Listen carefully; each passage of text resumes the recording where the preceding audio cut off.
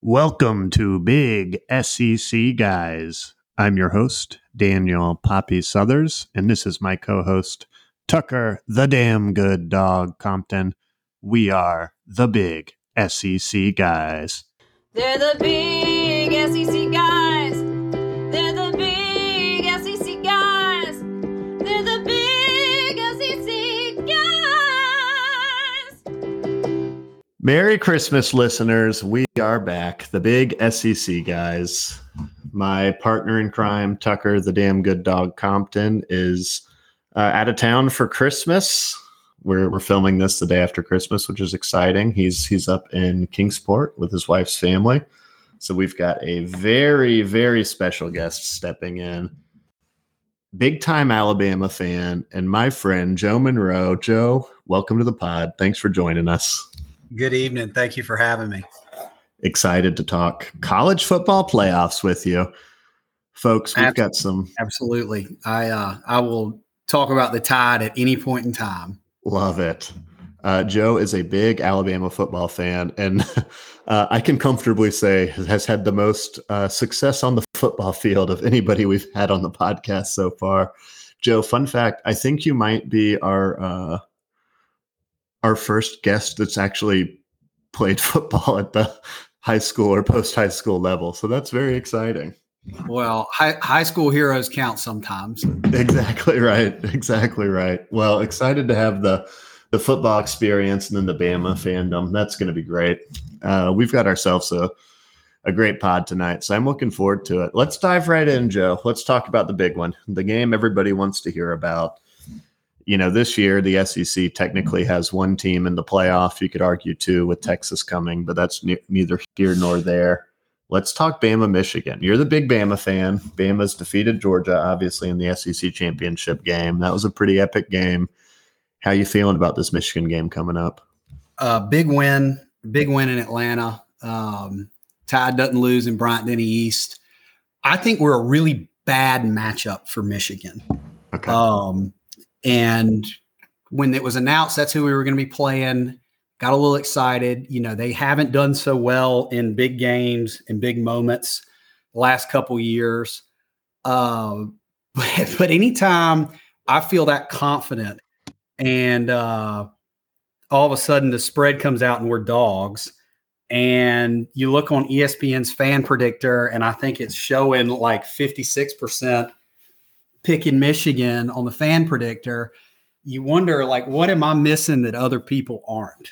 And so that's my biggest worry is why am I discounting Michigan so much? And I think it might just be I'm giving the SEC as a conference overall a ton of credit versus the competition that Michigan has played up to this point. Yeah, there's got to be some SEC bias. I agree with you. I don't know what the exact number is, but hasn't the SEC won like 13 or 14 of the past 17? Something like that. Yeah, I think Clemson's won 2 and Florida State won the one in 2013. Other than that, the SEC's won every one all the way back to I think 05. I think when Florida won it in 05. Yeah, it's been like almost 20 years. Ohio State won one. Ohio State won one also. Yeah, because it was Florida State. Florida State and Ohio State won in 13-14, and then Clemson won in 16-18. And other than that, you go back to 05. I think Florida kicked it off in 05, and it's been all SEC. It's been all SEC basically since then, and a lot of them have come back to Tuscaloosa. So we're big fans of that. I try to forget about those Clemson years, erase those from my memories. Well, you know, Spurrier had it rolling against Dabo there for a while, but when the tide turned, he just decided to stop coaching midseason. Not good. That was the start of our downfall. That's neither here nor there. No, but love it. But yeah, you know, I was looking at some stuff earlier, and I think it was Michigan has played 6 teams this year with a winning record. 7 bowl teams because Minnesota got into a bowl somehow at 5-7. They did win today though. I think they ran for close to 300 yards. I was just the Golden Gophers. Yeah. boy, PJ Fleck isn't quite the prospect he was a couple of years ago, but here and there. His stock has been plummeting. You're absolutely Yeah, right. well, Minnesota's a tough spot to win. He probably should have capitalized on that, but Sure. you never know. I mean, those guys, they cycle up, right? Like he gets a senior class in there that's all been playing together for 3 or 4 years, and they win 10 games, and that's doing something in Minnesota these days. It's only going to get harder. Oh yeah. But anyhow, Michigan's played 6 teams with winning records, I think, this year, and Alabama's played 9. But their, gimme game that we played against Chattanooga made it to the second round of the FCS. So I think you could probably safely say that's a bowl team. Oh, so they're solid. Yeah. So it wasn't, it was a gimme game. I mean, it's not like they could compete, but they still were decent. I mean, I think they'd beat a team like East Carolina. Yeah, that'd be interesting. I mean, sure. So the level of competition definitely favors Alabama in this game. But I dug through a bunch of stats. Yeah, let me hear it. I ended up watching, because I hadn't watched a ton of Michigan games. I was flipping back and forth during the Ohio State game, but when they played Penn State, I was hunting, and in the Maryland game, which was their other close game, I just saw the score there. So I watched both the Penn State, the Ohio State, and the Michigan State, because I wanted to see a game where they really blew some people out. I watched the abbreviated versions, and they like to run the football, which everybody knows. Not a good thing when you match up against Alabama. Sure. But earlier in the year, in that game against Michigan State, now the level of competition wasn't that great, but McCarthy was a real threat with his legs to extend plays. But in the Penn State and Ohio State games, he didn't seem to do that as much. And I don't know if he was playing a little injured. I tried to look on like the message forums to see if I could find anything. I don't know, but he didn't seem to have the same kind of juice in his step, and he seemed to almost shy away from contact a little bit. Not so much in the Penn State game, but the Ohio State game. Sure. So with the time off, if he's able to do that against Alabama, that would not be good for us. Because he was a real weapon earlier in the season, getting away from pressure, and he's fast. He's a lot faster, especially when he goes straight ahead. Everybody's going to want to talk about Monroe in this game and how he's going to avoid pressure and make plays with his legs. But if McCarthy, if he gets to where he is picking up 10, 12 yards, especially on 3rd and 7, because 3rd and 7 is a killer down for Michigan's offense. That is not a situation they want to be in. 3rd and 6+, 3rd and 5+, they do not want to be trying to convert those on a consistent basis. But if he's picking them up, if he picks up 4 first downs with his legs, that's going to be a real big problem for Alabama in the game. Sure, extended drives. You talked a little bit about game script, and I agree with you here. I mean, the SEC bias is real, but this feels like, to me at least, this feels like a good matchup for Alabama and a bad matchup for Michigan. One of my favorite moments was when they showed Michigan watching the college football playoff committee. She was the 4th team, and they were all hoping for Florida State. And then they saw Alabama, and all the Michigan guys looked so downtrodden. They looked so sad. You can't let that leak out. Oh my gosh. You got to have better control over the recording devices in the room. Oh my gosh. I would say, no, we're not sharing that video, because the guys they look devastated, but yeah, they look very disappointed in that. Oh my gosh. And shout out to the college football playoff committee for making a tough decision, but the right decision. I mean, the ACC is just not the same. I know the ACC has had some success against the SEC this year, but there's no argument where that Florida State team is anywhere near as good as a team like Alabama or Texas, or Washington or Michigan. No, and you know what? If they actually are, then they'll go down there and they'll beat Georgia, right? And they've got every opportunity. They're going to get slaughtered by Georgia. I totally agree with you. I would have preferred quick Georgia plug. Yeah, I mean, I would have preferred, and Tucker will appreciate this. I would have preferred to have seen Georgia and Ohio State probably ranked in front of them, but that would have added a lot of insult to injury. Oh yeah. If What they'd have even done is that.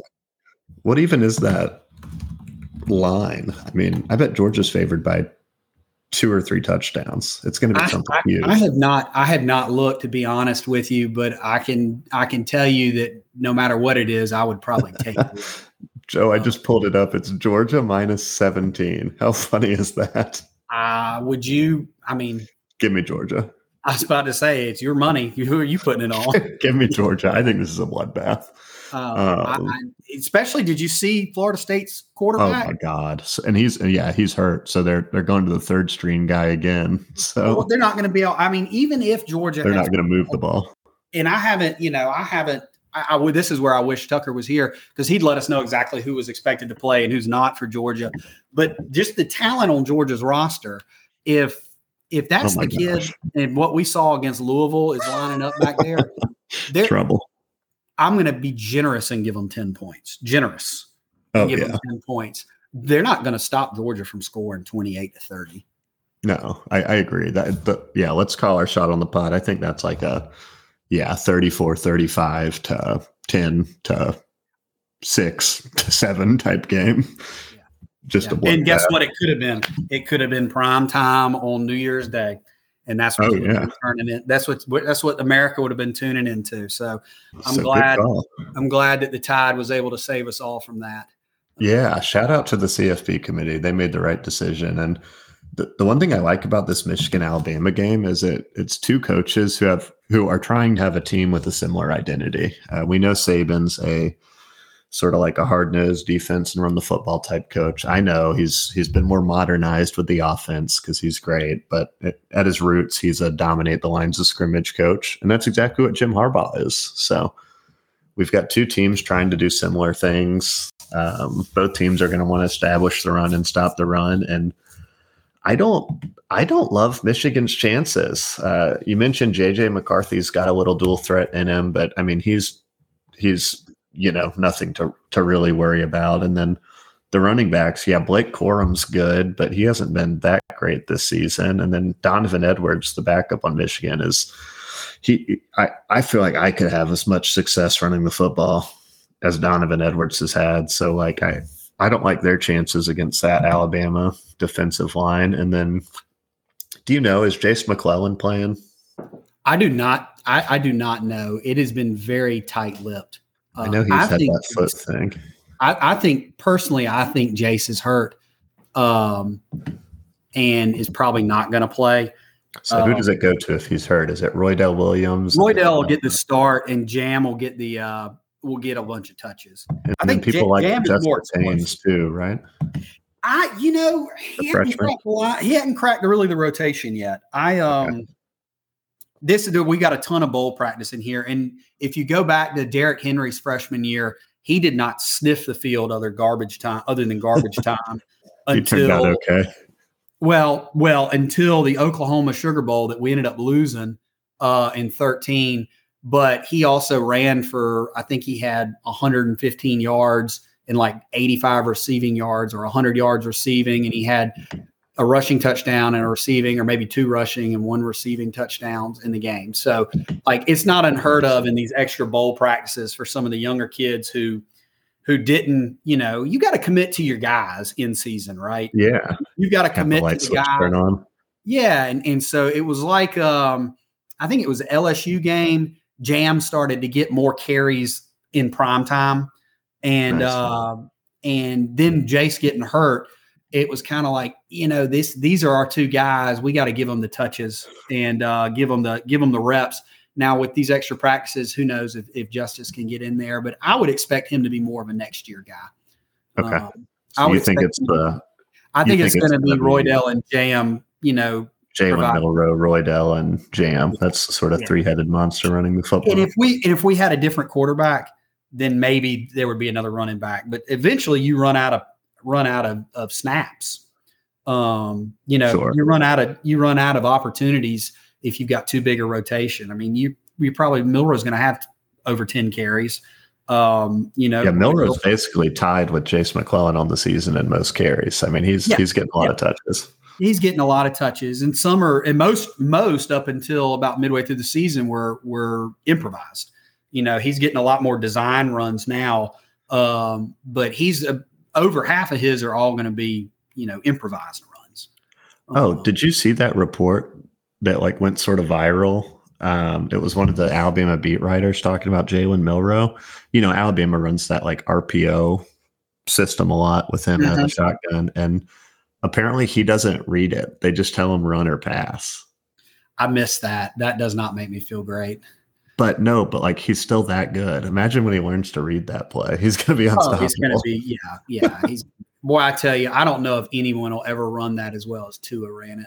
God, he was good at it. When he had Ruggs, when he had Ruggs running that slant, and he could read that thing and pull it out of there, hit that slant, or give it to the back, and he had wheels on him too. I mean, he had that one run against LSU down there in Baton Rouge for 65, 70 yards where he ran away from that defense. That Tua game, speaking of that, Alabama played South Carolina in 2019.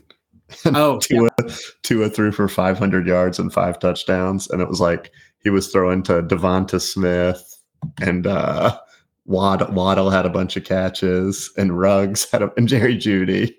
Oh, that team was so stacked. It's very difficult to talk about the 18 and 19 seasons and not think of what could have been if we'd had a better defensive coordinator other than Pete Golding. Oh my gosh, Joe! I just pulled up the box score to that game. This is so funny. Just listen to this box score really quick, listeners, just to see how good this Alabama team was. Tua had 500 yards and 5 touchdowns. Mac Jones came in at garbage time and 3 for 350 yards. Running the football, Najee Harris and Brian Robinson Jr., both starters in the NFL for Washington and Pittsburgh Steelers for Najee, and then Washington for Brian Robinson. And then listen to the receiving. Devonta Smith, Heisman winner, starter for the Eagles. Henry Ruggs would be a starter if he wasn't in jail for the Raiders.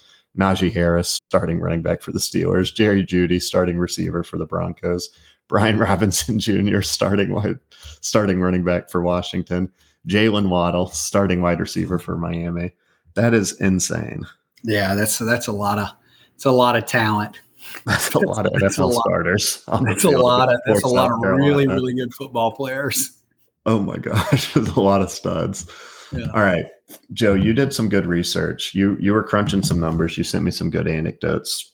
Walk me through how you think this game goes. All right. So as I said, I'm very confident, and that's what worries me is how confident I am versus what the line says. Sure. So in situations where that happens, I try to figure out how we're going to get beat.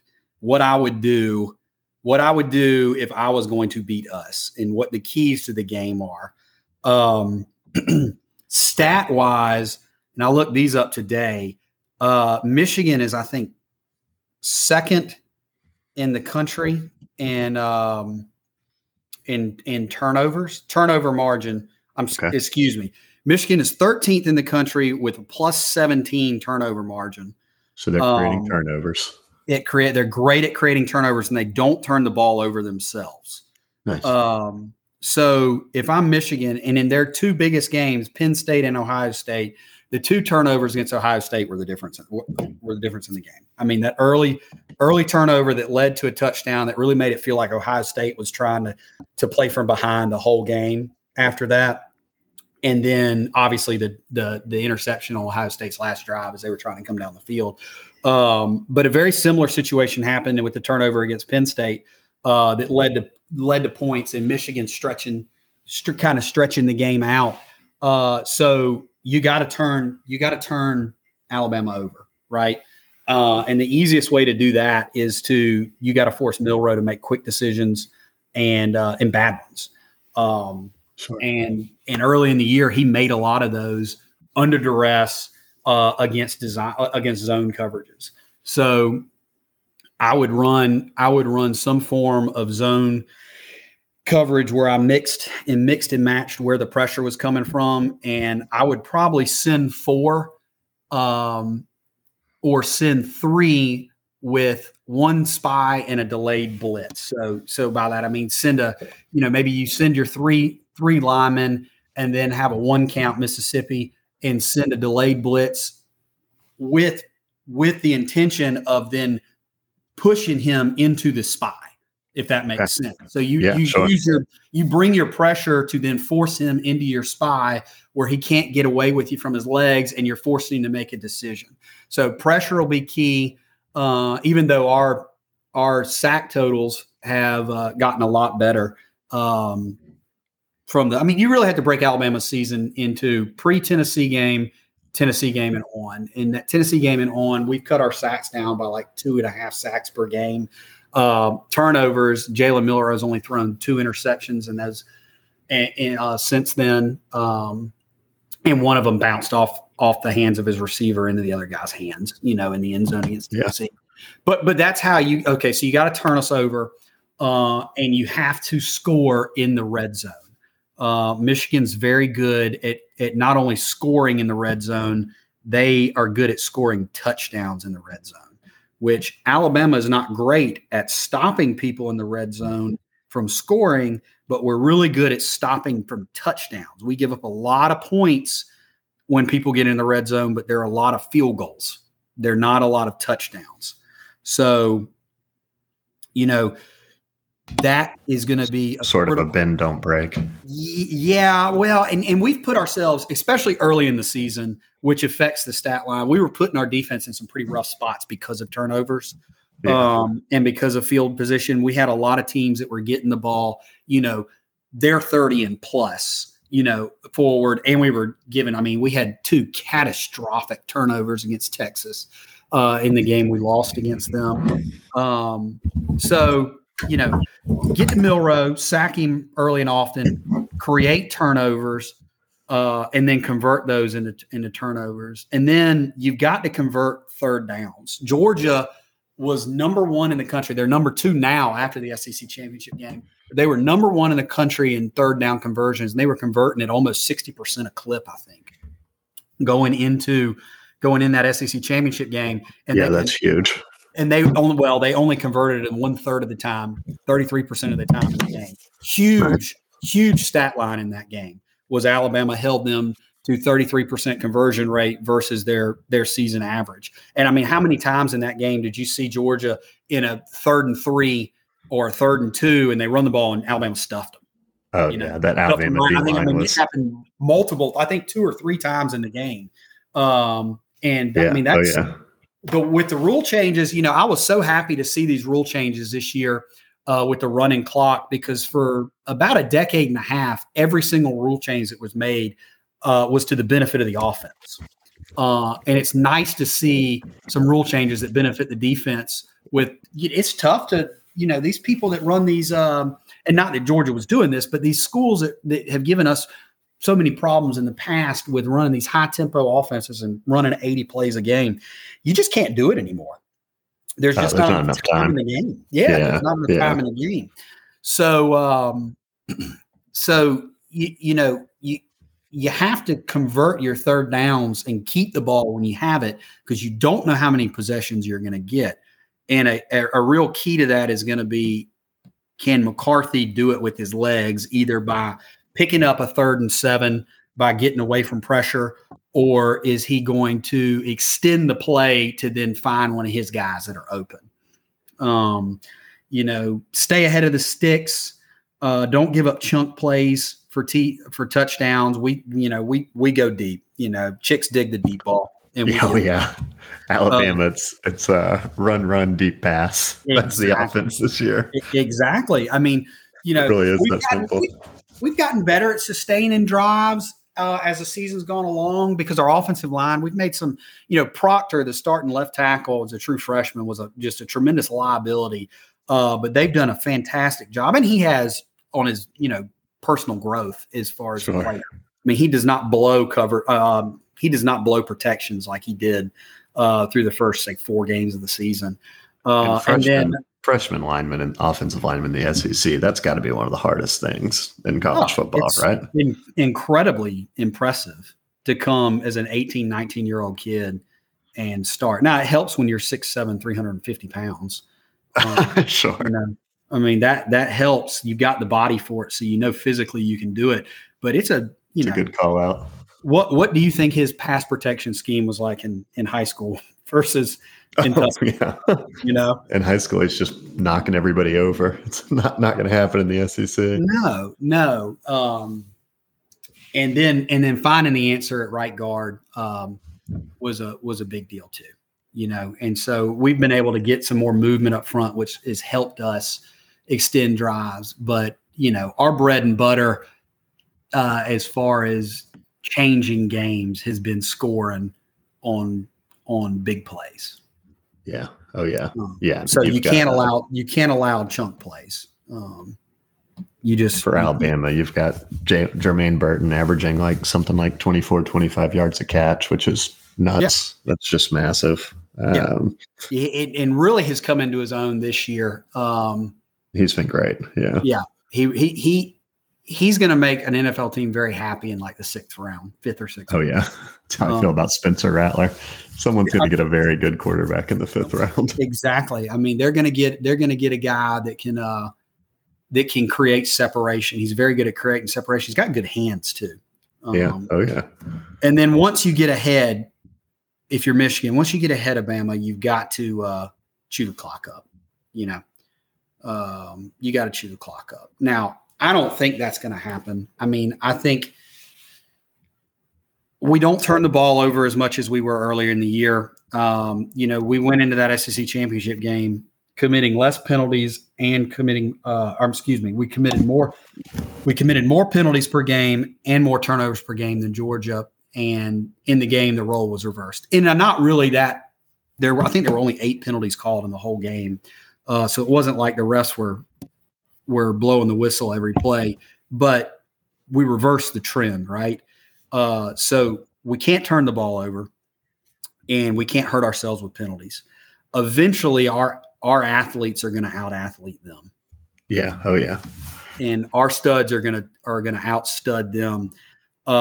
What we cannot do is allow them to get out ahead of us and have to play catch up.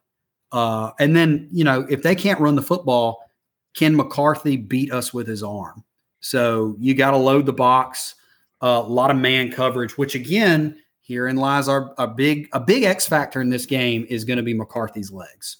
It's not getting talked about. I've yet to see anybody talk about it on TV. But a big X factor is going to be his legs. Can we sack him? If we get to him and we sack him 3 or 4 times, that's not going to be very good for them. And if on the flip side of that, if we sack him less than 2 times and he has 40 yards rushing, that's not going to be very good for us either. If he is able to have, I don't know what over under to put on it. We need to put one on there though. Over under 45 yards rushing, because that would still allow us to sack him once or twice for negative yardage. Yeah. And if he has that, over under, if he has over under at 45, if it goes over, that's going to spell a lot of trouble for Alabama. I'm not saying that that's the stat that's going to show us winning or losing, but that's going to probably show how close the game was. And now, time for a quick commercial break. This podcast is sponsored by Pintail Site Preparation.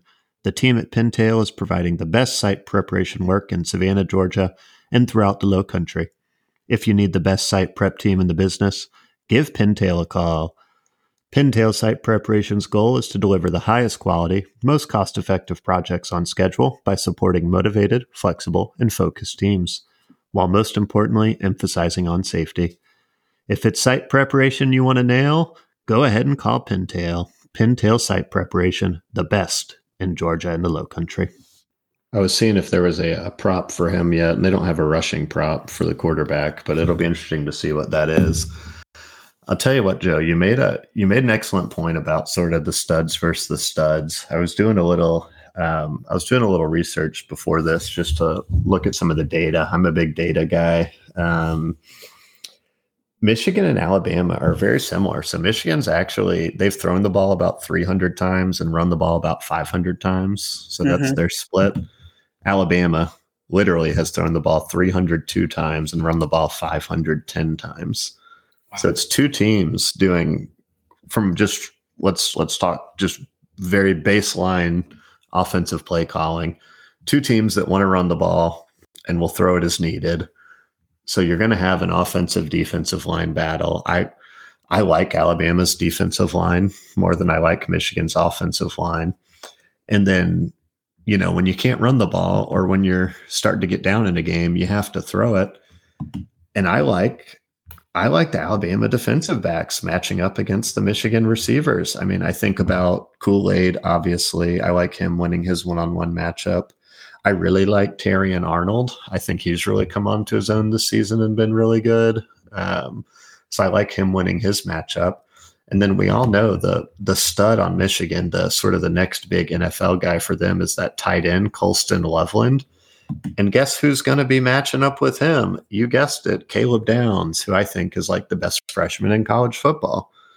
So I like Kool-Aid sort of locking down Roman Wilson, who's their star receiver. I like Terrian sort of outmaneuvering Cornelius Johnson, who's their second option. And I like Caleb Downs winning his matchup with Colston Loveland, the tight end. So when we think about like best on best, I like these Bama guys defensively holding their own against Michigan. And Michigan's defense is good. We'll call that out. Michigan's defense is really good. So I think it's going to be interesting to see if Alabama's offense can have success. I like Jalen Monroe as an athlete. I like the running backs, whether it's Jace, Jalen, and Jam, or just, Roydell, Jalen, and Jam, whoever it is. I like Bama's running backs, but, Bama's receivers have been good, not great. Certainly not the elite receivers we've mentioned, right?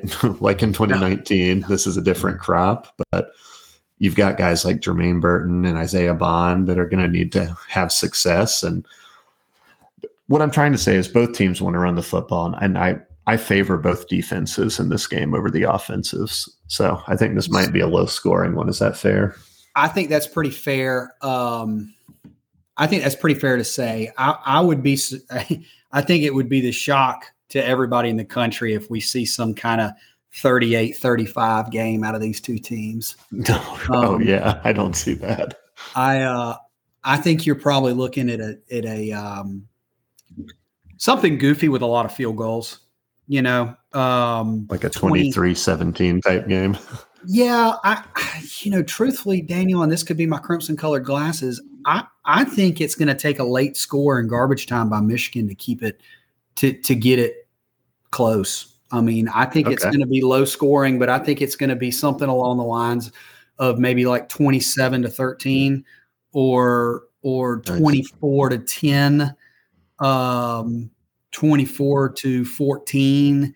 But that last touchdown comes with, say, 7 minutes to go in the game. I like it. I'm trying to pull up the over. I could be here eating crow with egg on my face and chewing on my shoes, right? Sure. Foot in my mouth. But I don't think Michigan can line up against Alabama and run the ball right at them. I don't think that's a recipe for success. And McCarthy very well could come out, and those receivers could come out and have a heyday of a game, but they have done nothing to show us that this season. I agree. I don't see them having success against Alabama's defensive backs. And so at that point, where do the points come from? If you're not running it down our throat and you're not throwing the ball with a lot of success, where do the points come from? And the only way you get them then is through turnovers. And so if Monroe continues on the trajectory that he's going, turning the ball over less, and say Alabama has a stat line with one turnover or less, then I really don't see a path to victory for Michigan unless we're just totally not giving them enough credit. And that would come simply because, they haven't played that many great teams to show how great they are. I mean, sometimes it takes playing a great team for you to show how great you are. And even the good teams on their roster, Penn State, or their schedule Penn State and Ohio State, I wouldn't say they're as good as they have been in the last several years. I mean, we'll find out when Penn State plays Ole Miss. I mean, if Penn State comes out and beats Ole Miss by 2-3 touchdowns, then I might be scratching my head and getting a little nervous over the next 2 days. Sure. But I'm with you though. You look at Michigan's schedule, and they've literally played 3 teams with a pulse: Penn State, Ohio State, and Iowa. Like 6 teams with winning records, and one of them is UNLV. I'm serious, and one of them is UNLV.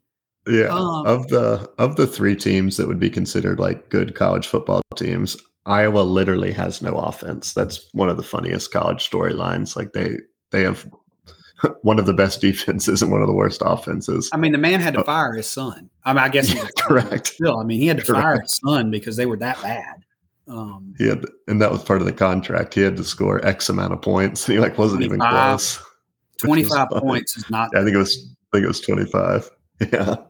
And that includes defense and special teams, let the record state. Yeah. So a defensive touchdown counts. But yeah, so they've basically played Ohio State and Penn State. And credit to them, they won both those games.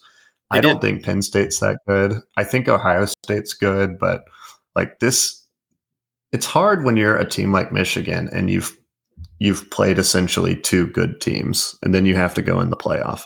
And we've seen that. Michigan's made it. I think they made it the past 2 years and lost in the first round both times, right? Did they make it 2 years ago? Yep. Let me fact check myself. They got just physically manhandled by Georgia in 21. And then last year was a fluke. I went deer hunting. The TCU. I went deer hunting that night and wasn't really expecting, that to be a game. And we got down and got back to the house, and TCU was winning late in the game. And I was just like, how did this happen? And I think it was Michigan had 2 turnovers inside the 5, and they had like a missed field goal and a failed 4th down conversion or something like that. It was something stupid. They had been inside the 15, I think 4 times and scored 0 points or something like that. It was just they found every way you could possibly give a game away. Man, I forgot, Joe. I forgot how epic the first round was last year, because you had the TCU, they won 51-45 against Michigan, and then that Georgia-Ohio State game's, like, in my opinion, the best game of the playoffs. That was the 42-41. Yeah, that was. Yeah. And Ohio, again, back to my point this year, that Ohio State team was a lot better than this Ohio State team. Yeah, I agree. That Ohio State team, that win Michigan had last year in Columbus was much more impressive than their win this year or their win the year before against Ohio State. That was a good. Ohio State had a good football team last year. Yeah. Oh yeah. Yeah, they're solid. So I mean that's covered. I think that's covered. Where are the points going to come from? You have to decide where the points for Michigan are going to come from. And if a team that I think everyone who listens to this podcast at least would agree was the best team in the country going into the championship weekend, if they couldn't run the ball on Georgia, on Alabama, then how is Michigan going to do it? And if Michigan's perpetually living in 3rd and 6, they're going to have a hard time moving the football. Yeah, I agree. Well, Joe, one thing we like to do on this podcast is we like to place our bets. So we've got Alabama +1.5, Michigan -1.5, obviously, and then the over/under's 45.5. How are you? Hypothetically, how would you bet this one if you were a betting man? I'd take Bama in the points. Actually, I'd probably just take Bama money line for a better payout. Love that. And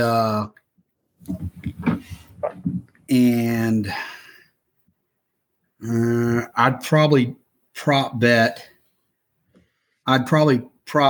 a parlay of McCarthy's rushing yards on the under. Nice. And Bama's turnovers on the under. I like it.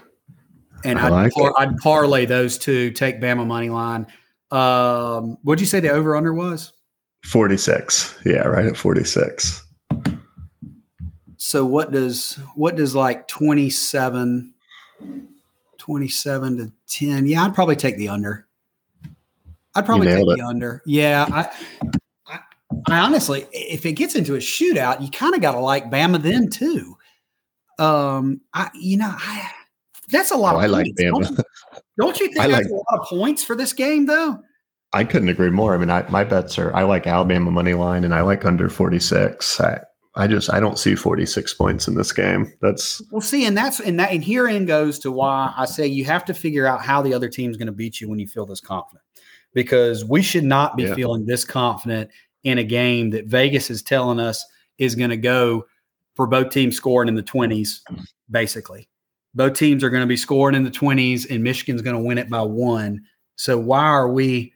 I mean, is it my crimson colored glasses, or is it the SEC bias that we have as big SEC guys? I'm not sure, but what is everybody else seeing? Hopefully we get to call everybody else a bunch of idiots. But that's what has I'm right there with you. That's what has me worried. I mean, if anybody wants to know what has me worried going into the game, is that I have a hard time seeing how Michigan is going to score enough points to beat us. And if they come out and can run the football, then I will be shocked and very disappointed, and we'll be in a lot of trouble. I just think you made such a good point. Like if Georgia is not running the football in Alabama, why would anyone expect Michigan to do that? That just let's use common sense. Auburn ran the ball almost a bunch, but it was a different scheme than what Georgia or Michigan does, right? Sure. Georgia and Michigan, they're going to be under center, or they're going to be in the shotgun handing the ball off. Neither team wants to use their quarterback as a runner the way Auburn did. Auburn ran a version of the option. Basically, they ran a version of the veer out of the shotgun, and we didn't play it well until about late in the third quarter when we finally started setting the edge, and we started playing and got some stops when we needed stops. But I mean, Michigan is good enough to where they're not going to feel the need to reinvent their offense in 3 weeks. Sure. So, makes sense. They're going to try to hand the ball off to Corum and what's his number, 17, I believe. And the running back. The running back. He's a home run threat. He could cause some problems if we don't fit a run. Donovan Edwards, number 10. Donovan Edwards. I think he's terrible. Yeah, but he's a home run threat though. I mean, if we don't fit a run block, if we don't fit a run block correctly, and he hits the hole and the linebacker's not there and the safety doesn't have it, I mean, he's taking it to the house. Yeah, so, I think Blake Corum's a stud.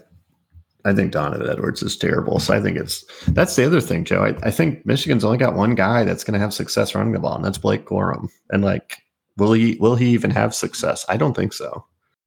But it's that's the only Russian. McCarthy better not have success, because if he does, we're probably going to lose the game. Yeah, JJ McCarthy, he's accurate. I get it. I think he's good, but I don't know. He's not somebody I'm super concerned about. Well, I'm not talking about him throwing the ball.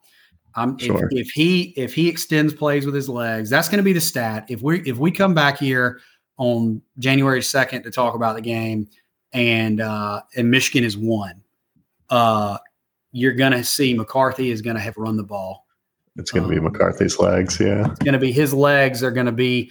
It's not going to be a huge stat line or anything, but all of a sudden you're going to look down and he's going to have converted 4 third downs or second and longs and moved the sticks when we had them behind the chains.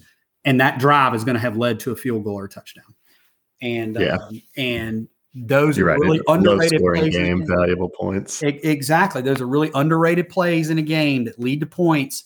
And you're going to look at the stat line, and it's going to say something like 47 yards on 6 carries, and all on 3rd and 8. Yeah, exactly. And that was the game. That was the game right there.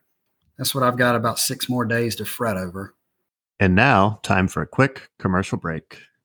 This podcast is actually sponsored by The Cottage Shop. the premier wedding shop in Savannah, Georgia, and your one-stop shop for wedding registry, fine china, calligraphy, and custom invitation design. The Cottage Shop, where weddings happen. I like it. So it sounds like we both like Alabama. No surprise there. I'd be remiss if we didn't at least talk briefly, maybe, 5-10 minutes on the other game, Texas versus Washington. Joe, the thing I'm looking forward to at the college football playoff, we've got two great football games. I really believe that. I think these are both going to be good games. I think these are both going to be close-ish games, as in I don't think any of the games are going to be a blowout. Bama and Michigan are very similar. And then, as you know, Texas, like if you were to say which teams are most similar to each other, it would be Bama and Michigan would be very similar in the smash mouth factor. And then Texas and Washington would be very similar in the explosive factor. So I think that is a lot of fun. I know you know a good bit about this Texas team because you watched them beat that Alabama team earlier in the season. But I've loved watching Texas. I think Quinn Ewers is super fun to watch. I love the running back tandem of Brooks and Baxter. I think those guys are studs. Let me say two of my favorite receivers in college football are both on Texas, Xavier Worthy and Adonai Mitchell. So offensively, I think this game is going to be a blast. I must admit, we are the big SEC guys. I was at the casino last time I was in Charlotte, and I did. This was a value bet, but the computer I was looking at had Washington plus 900 to win the college football playoff. So I put $50 on Washington to win $450. So it's like 50 to pay out 500. And I kind of love that. Washington, I think, is the worst of the four teams in the playoff. But I love Michael Penix. I think he's an absolute stud.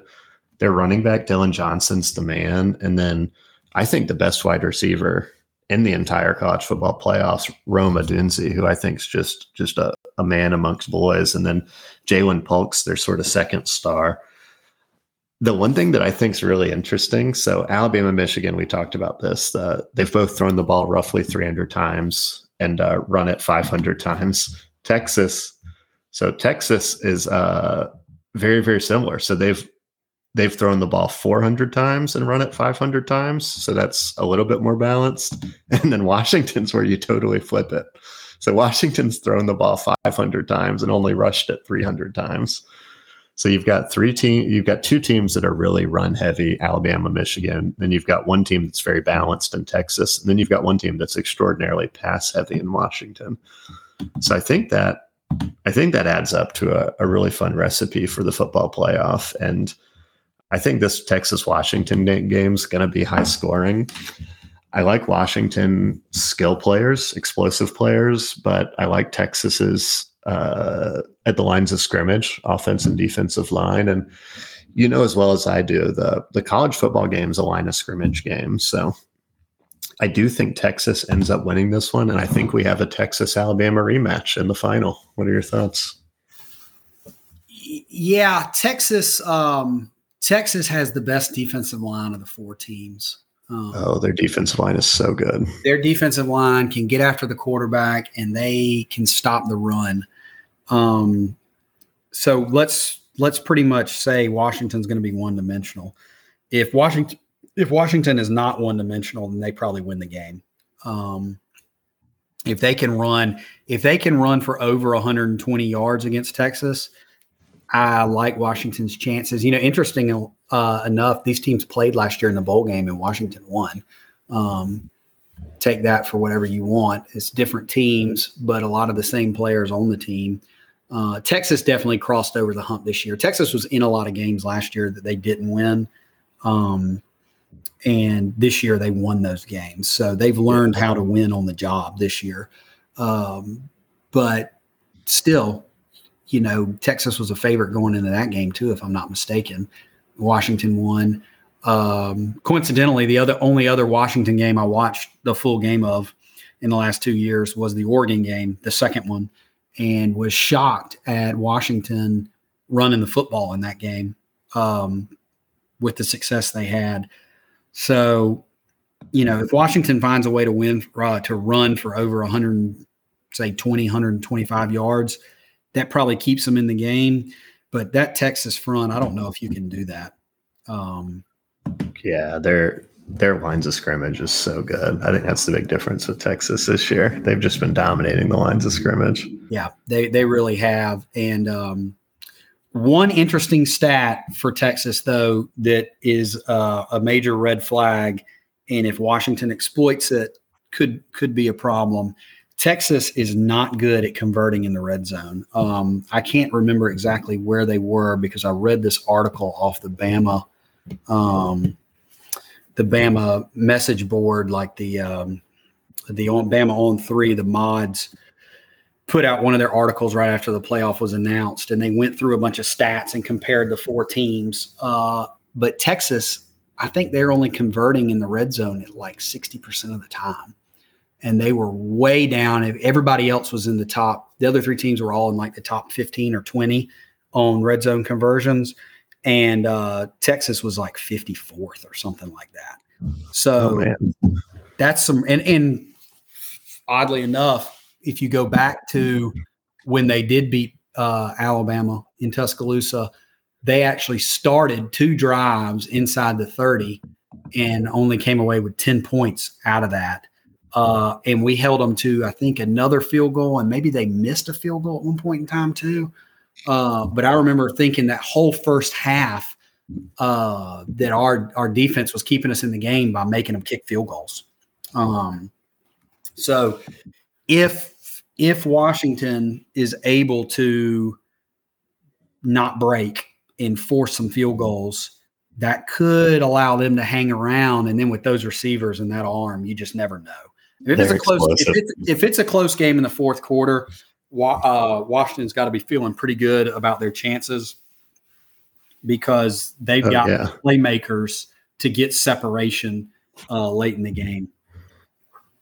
So Texas needs to control the line of scrimmage and impose their will early and often and make it, get that 2-score, get that 10 to 14 point margin and then maintain it. Answer the bell. Time of possession. Yep, yeah. Answer the bell, and eventually it'll wear them down to where they can't handle it. But I love Washington's coach. What a culture he's created over there. Oh, my gosh. Kellen DeBoer, I think he's the best. He's one of my favorite coaches in college football. And I like Sark, too. I think Sark's a genius. Texas's coach, Steve Sarkisian. Yeah, I really enjoyed having him during his time in Tuscaloosa. He was a very good play caller. I really wish we'd have had the opportunity to match him up. We got him for a game, and he really didn't coach that great of a game, but it was a tough situation. In 16, that Clemson game where Lane Kiffin basically got fired after the playoff game, and Sark, who was an analyst, got promoted to offensive coordinator for a game, and then he left to go to Atlanta. But if we could have matched Sark up with Jeremy Pruitt, Saban probably could have just sat back and relaxed. Yeah. And keep in mind, nobody's talking about this in the media, which I think is interesting, but this is a little bit of a revenge game for Sarkisian. Remember, he was coaching at Washington and he had some problems with alcohol. And Washington ended up having to fire him. That's actually USC. He left Washington to go to USC. And was that Southern Cal? Yeah. But he left. Okay. I mean, he left Washington, and they were kicking ass under him, and he got the USC job, and he really wasn't doing that bad of a job on the field, but he couldn't handle it off the field at that point in time in his life. Well, I guess that would explain why nobody's talking about the revenge game. It sounds like he left Washington. It'd still be nice to beat the other people. I mean, I'm sure there were folks didn't say some nice things about him when he took the USC job. On his way out. Yeah, just ask Lane how the Tennessee people thought of him when he took it. That's an excellent point. All right, Joe, let me hear it. What Texas, Washington, Texans giving 4, Washington's getting 4, and the over-under 65. What do you like there?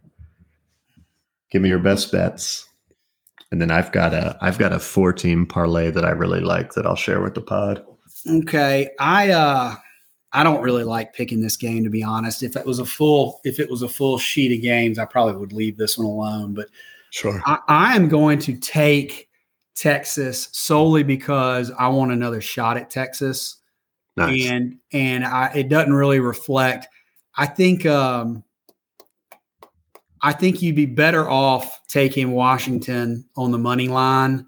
If you think they're going to keep it within 4, you might as well take them to win, because it's one where I think Texas is going to win the game, stretching it out. I don't think Texas wants to be in a close game, because I don't trust Ewers. I don't trust Ewers over Penix Jr. In a shootout. So if you're getting to the over, I would take the money line and the over. But I want to play Texas, and I think if you were to simulate the game 10 times, I think Texas has the easier path to victory in most of those simulations. So I take Texas. I take Texas to cover 4, and probably 65. Is that what you said? Yeah, that's the over under. Yep. Yeah, let's take Texas. Let's take Texas to cover at 42-20. I like it. So you got Texas in the under. Yeah, Texas in the under. I like it. All right. Fun fact. I was crunching some numbers. Our investigative team, our data team. If you were to take Alabama money line plus 100, this is a 4-team parlay. Washington money line plus 150. And then you can pick the over-under on both games. But just for East, let's say we do Alabama money line, Washington money line, and the under on both games. $55 to win $1,000 on the dot. And that feels reasonable, Joe. That feels like something that could reasonably happen. That feels like something that could reasonably happen, and a really good way to give Vegas your money. Oh, well, I'm a value better. That feels like value to me. Feels like there's some value there, because I really could see Alabama and Washington both winning, and I could see both those games going under. The thing that gets tricky is if you're taking Washington money line, you'd probably want to take the over. So you may want to flip that to the over 65. So you'd go Bama, Michigan under, Washington, Texas over, and take Washington and Bama straight up. It sure feels like pretty juicy. That over under on the Washington Texas game that they aren't giving Texas D-line enough credit in that game. That I like the under in that game. I mean, it's hard to take Washington if you're going to take the under, but I like under 65 in that game because of Texas's defense. Yeah, I don't think there's a path for Washington under 65 total in that game. I agree. That's the issue, but I like the under in that game. That to me feels like a lot of points, and I get it. Like Texas is super explosive and just scored, 1 billion points in the first half against Oklahoma State, and then we all know Washington's the most explosive football team in the country and just scored a bunch of points against Oregon. So, Washington definitely had the more impressive win. I mean, that Oklahoma State team is built totally around one player running the football. And Texas, what they do best is stop the run on defense. So, it's a game script game. Yeah. If Texas got out in front to any degree, that game was over. It was a name your score type game, and Sark was in a position where he needed to name it pretty high. Oh yeah, and so it did. The Washington win, they've played Oregon now 3 games in a row, and they've been mid to high single digit dogs in all 3 of them, and they've won all 3 of them. Yeah, so they've got their number. At some point in time, you got to wonder what are people seeing in Oregon, because the last game Washington out physical. Oh yeah. They won. Football is won at the point of attack. Yes, you will have games like the TCU Michigan game last year where TCU won kind of in goofy ways, even though they weren't winning the line of scrimmage every play. But football is won in the trenches and by not turning the football over. If you don't turn the football over and you can push their guys backwards, you're going to win, 99 out of 100 games. Especially in college. Especially in college. So, I don't know. I like your parlay, like you said, from a value aspect, but I'm pretty sure this is exactly how Vegas makes their built their big buildings. Yeah, exactly. I'm pretty sure this is how they make this. This is how they make their margin. So the Wynn, Steve Wynn, and some of those other Vegas legend. That's how they made their money. People like me saying, "There's value here." That's right. There's value here. The only way to really find value in Vegas is to find a team that's an underdog that you feel very confident is going to win the game and just bet the money line. And then you'll get a better payout. That's about the only way to find value. And that's what we're doing with Alabama here, Joe. So we're talking value. I mean, it's not that much extra on the money line. No. Alabama on the money line I saw was like plus 100, which is just basically no juice. So you're not really getting a ton of value. But I'm surprised the line hadn't moved. I mean, ESPN has it. I know you said -1. ESPN had it on the bottom line. I saw it when I was watching this Texas State game earlier. They had it at -2. So I'm surprised it hadn't Michigan moved. -2. Michigan so -2. in Michigan's favor. Yeah. So I'm shocked that that's again, I hate to keep, I've said the same thing like 4 times now, but that's the kind of stuff that worries me is why do I feel so confident about the matchup when obviously the money doesn't feel as confident as I do. Wow. All right. So I'm looking on one of the BetMGM sites that shares some of the data on the game. It seems like big money's coming in on Michigan, which is surprising. That would make sense. The line's moved to try to get more people to bet on Alabama. Wow. I don't. I'm fascinated by that. Well, crimson colored glasses, my man. They've been tough on me before, but I just don't. I don't think we're a good. We started the podcast off with it. I see we've been going for an hour. We'll end the podcast with it, I guess. I like it. I just don't. I don't think it's a good matchup for Michigan. I agree. I think it's a much better matchup for Alabama, and I'm ready to roll. I'm ready to roll. I agree, Joe. I totally agree. Well, I'm feeling good if you're feeling good, Joe. I think you're right. That's a great episode. We were planning to go 45 minutes to an hour. We just hit the hour mark. Any final thoughts? Any final words?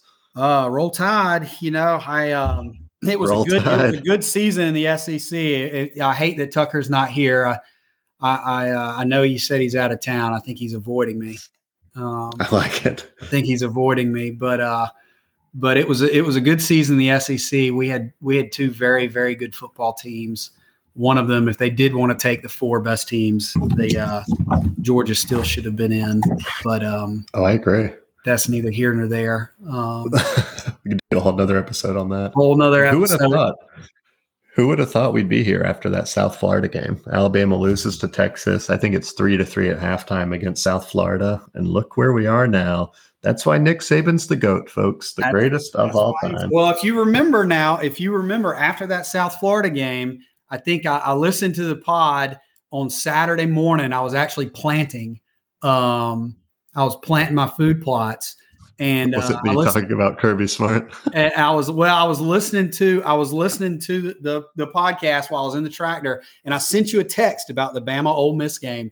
And I said that if we win, we are going to be back in contention and have a really good chance of winning the SEC. But if we lose, you could see the wheels come off. We could go 8-4, 7-5.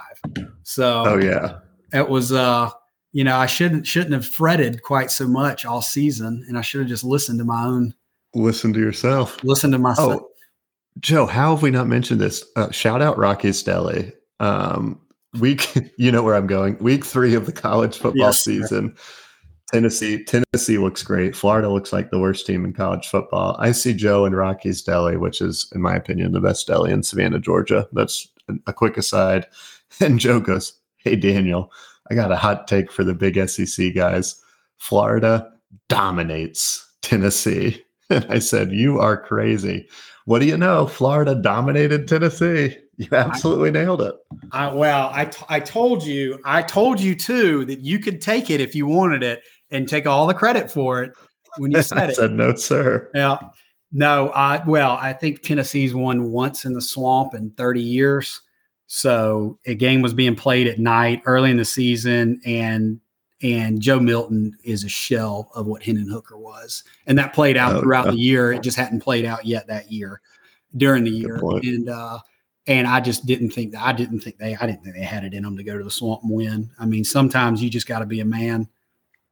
Yeah. Oh, you're absolutely right. Well, you're 2 for 2 on your bold predictions between Florida dominating Tennessee and then Alabama making the playoff after the South Florida game. So can you go 3 for 3 with the Michigan takes? I like your chances. I think you can. We'll see. Hopefully we'll see. Hopefully if the Tide wins, I am going to Houston. So nice. I hope they come through for me and I can go chase another one. Let's do an episode from Houston if Alabama wins. That'll be fun. Big SEC guys, go to Houston. Go to Houston, live episode. All right, Joe. Well, thanks for joining. That was fun. We'll talk soon. Roll Tide. Roll Tide. Great time. Thanks for having me. All right. See ya. Thank you for listening to this week's episode of Big SEC Guys. We are now on Apple Podcast and Spotify Podcast. Please follow, like, subscribe, and leave a review if you've enjoyed the show.